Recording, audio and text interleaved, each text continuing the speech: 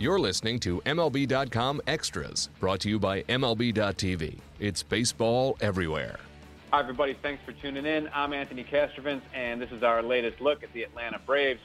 I'm joined by Mark Bowman, and, we're down to the nitty-gritty here. Spring training camp. Opening day is just a few days away, so iron out some dot some I's and cross some T's for us. What's left to be decided? What are things going to look like come opening day, Bo? There were a couple changes during spring training to some plans, but they were minor. I mean, the Braves went to spring training knowing exactly what their rotation was going to look like. Mike Foltynewicz cooperated and did everything they expected him to, and claimed that last spot. And while he may be labeled the number 5, he also may be the most talented pitcher in that rotation right now. So rotation came together, the lineup, stayed exactly as they planned. As they're going to bat Dansby Swanson second this year, that'd be the biggest change in terms of order. Obviously, adding Brandon Phillips there is going to be give some protection to Nick Markakis. Saw his strength return late last year, but if you look at the lineup in the rotation, that stayed the same. The bench is going to be a problem. I mean, there's no way around it. And had Sean Rodriguez, had the car accident not occurred and he remained in their plans, maybe their plans to go with an 8-man bullpen and this 4-man bench would have made more sense. But they're sticking with this 8-man pen, and they're going to end up with when you say it's a 4-man bench, it's basically a 3-man bench when one of those guys is the backup catcher. And those 3 guys on the bench are going to be Darno, Peterson, and Bonifacio as we speak right now. Now, something can change in the next couple of days. Somebody might become available, but obviously, however you cut it, this is going to be a pretty weak bench. And the biggest story I'd say in terms of the bullpen was Eric O'Flaherty. I mean, I think even Eric O'Flaherty came to camp doubting whether he was going to be able to avoid the frustration that he's had over the last few years with his elbow. But he had a minor surgery basically to clean up a nerve around the elbow in August, and all of a sudden he got an extension, in his delivery that returned, and he was able to throw a better slider, a more improved, or let's say this.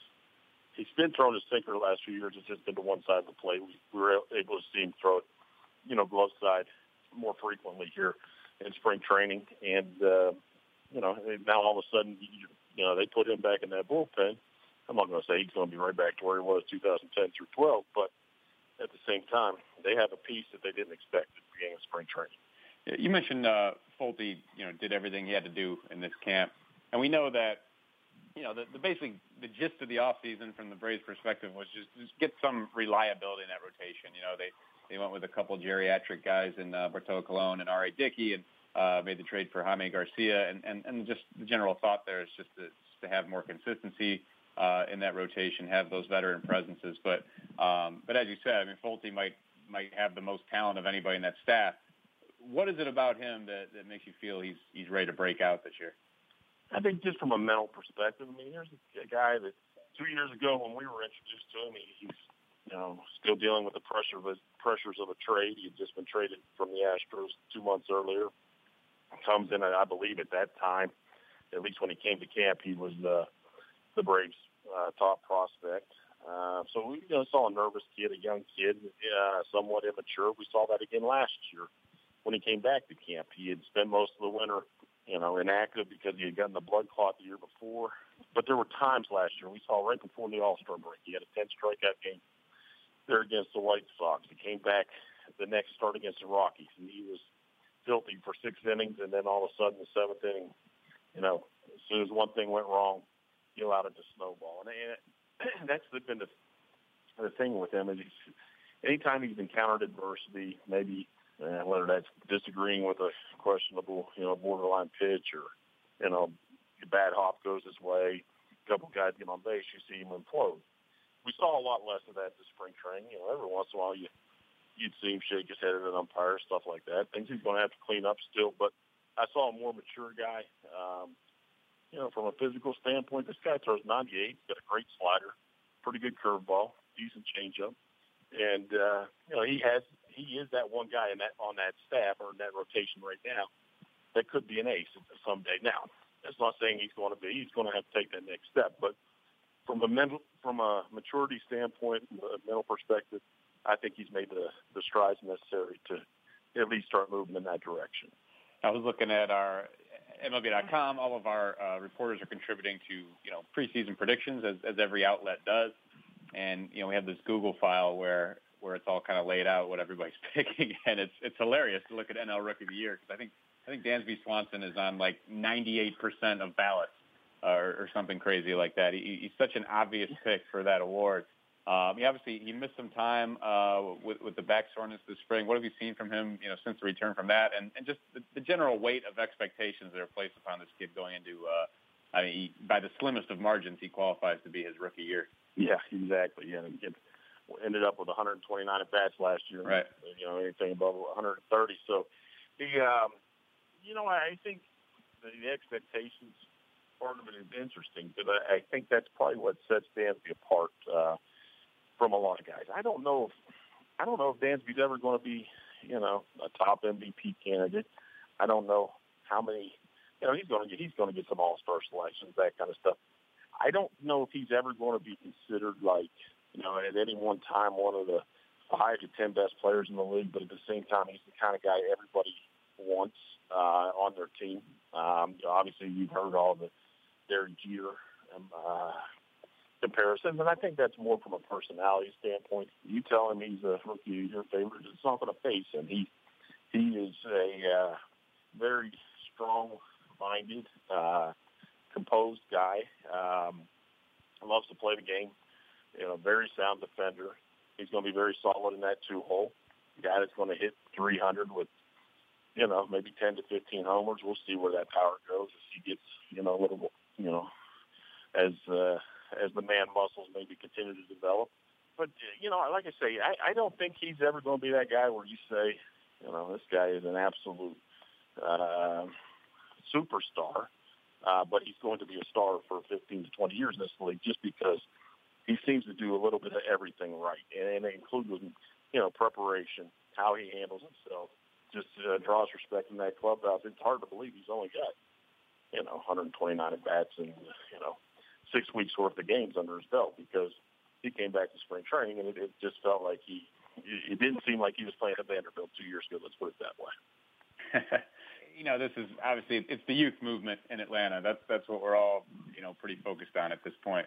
And obviously Dansby is the signature piece of that. But, Ozzie Albies will be another big part of that potential double play combo partner there up the middle. What were your thoughts on him this spring? He's obviously coming back from injury and just kind of his outlook for 2017. I think that was an interesting development, too, because when he takes that swing last year and fractures his elbow in September, you're not only worried about how he recovers from a physical standpoint, but, how is this going to affect him mentally? And he certainly didn't see any apprehension by the time he was cleared to play games there in mid-March. And he told me even, I think first time he was even able to, maybe start, going through the motions of a swing were January, then sometime there in February. When he was able to, take much more of a normal swing, he said he put it as any 20-year-old might say. He said, I just let it eat. So I think that was the most encouraging thing. Is there didn't seem to be any type of apprehension. Now he's played enough that you don't expect there to ever be a problem. So him being healthy, that's going to be good. But at the same time, him being 20, Brandon Phillips being president, there's no need to rush him. I do expect we'll see Ozzie Albies at some time in Atlanta this year. Probably by the end of the year, we'll see he and Dansby as a double play combo. Some of that will have to do with how Brandon Phillips is playing. A lot of it will have to do with how Ozzie develops. He struggled at AAA last year. He's going to have to go there and, go ahead and improve himself, show some better plate discipline. And when he's ready, they'll get him up there. But at the same time, let's not forget, he's 20 years old. There's no need to rush him. He will, at this time next year, we'll be talking and saying that Ozzie was the starting second baseman in Atlanta for, I can't see that any reason why we wouldn't be saying that. But for now, it's time for him just to go and develop a little bit more. And when he's ready, they'll get him up there. All right, there you have it, the latest from Mark Bowman here in these final days before opening day. And now, as a special treat in advance of opening day, we are going to air Mark's interview with Brian Snitker, entering his first full season at the helm of the Braves. Take it away. Around this time last year, you and I are talking. You're excited about getting ready for a new season there. How much different does this season feel than any other season you've prepared for? It's way different. I mean, it's like no other season I've ever prepared for. This job's like no other one I ever had. So it's been interesting. It's been fun. I mean, I just when I took the job in May, didn't know really what to expect. When I came down here, I've been through a lot of spring trainings, but you never sat until you sit in this seat. It's a different thing, and so it's just more all-encompassing, so to speak, I guess. But it's been good. It's been good. It's been a good camp. Had a lot of positive things happening, and so it's just kind of again learning how to do it. Do you kind of feel that those guys that were there last year, they can build off of that success they had late last year and just kind of maybe carry that momentum into this year? Well, I'm hoping so. I mean, I think that's what I've seen this spring. I think the way everybody, number one, came into camp in such good shape, and the energy that we had and have, and I think guys are confident in what we have going on here in our club, and they should be. I mean, it's like I told them coming in, it's we don't want to get better, we want to win. And, you got to play the games, but I think the atmosphere, the feel of the club is all pointing in those directions. And you have a good feel for this lineup. Obviously, you've never had Brandon Phillips in that lineup. You may be putting Swanson a little bit higher, but at the same time, you kind of have a good feel. Once you got Matt Kemp last year, you talked about how and put Inciarte at the top. It kind of made your job easier on a daily basis. Well, yeah, I think it kind of legitimized what we had going on, and I think Brandon just lengthens our lineup even more. And it's a pretty good lineup. I mean, some guys that are just professional hitters. And Brandon, didn't do anything but help that cause. And you play against him, and I know when we did play against him, you always were kind of aware where he was in the lineup. It scared you when he came up. And he's a really good player, and it's just kind of helped our club get better. And guys just continue to go. You talk about Dansby, we probably give him a little more responsibility and bump him up in the lineup, and and he's amongst some good players right there that hopefully he can he'll be able to handle that. I don't have any reason to think he won't. And when a team is going to strive for success, it always starts with pitching. How good do you feel about this rotation, the experience that it includes now? Well, yeah, it's I feel real good. I mean, compared to where we were when we ended the year, we've added some stability in that. And we got the guys we targeted. We're looking at guys that could give us innings, and there's no reason to think that these guys won't continue to do that because they have their whole career. So we feel real good about where we're at with our starters, and it's something that we lacked last year was that the innings out of it, and hopefully that you don't have to go to your bullpen quite so often. And when you do, allow you if you get into the game, do some matchups, and then we have guys coming back from injuries, guys throwing the ball well, and so it's I think one of those things that really help having that stability in the rotation. And a lot of the focus this winter is on the newcomers, but what Julio did last year, the strides that Mike Foltynewicz has made this spring, I think that adds to. I think that's going to be every bit as important about this, to factors to this rotation's success as the newcomers. No, absolutely. I mean, like you say, Folty's had a really good spring. I mean, he came in healthy. That's the big thing there. He was just one of the guys coming in. He didn't have he didn't have shackles on him this year. He could do everything just free. He'd just be one of the guys. We got him ready, and he's thrown the ball very well, like he's capable of doing.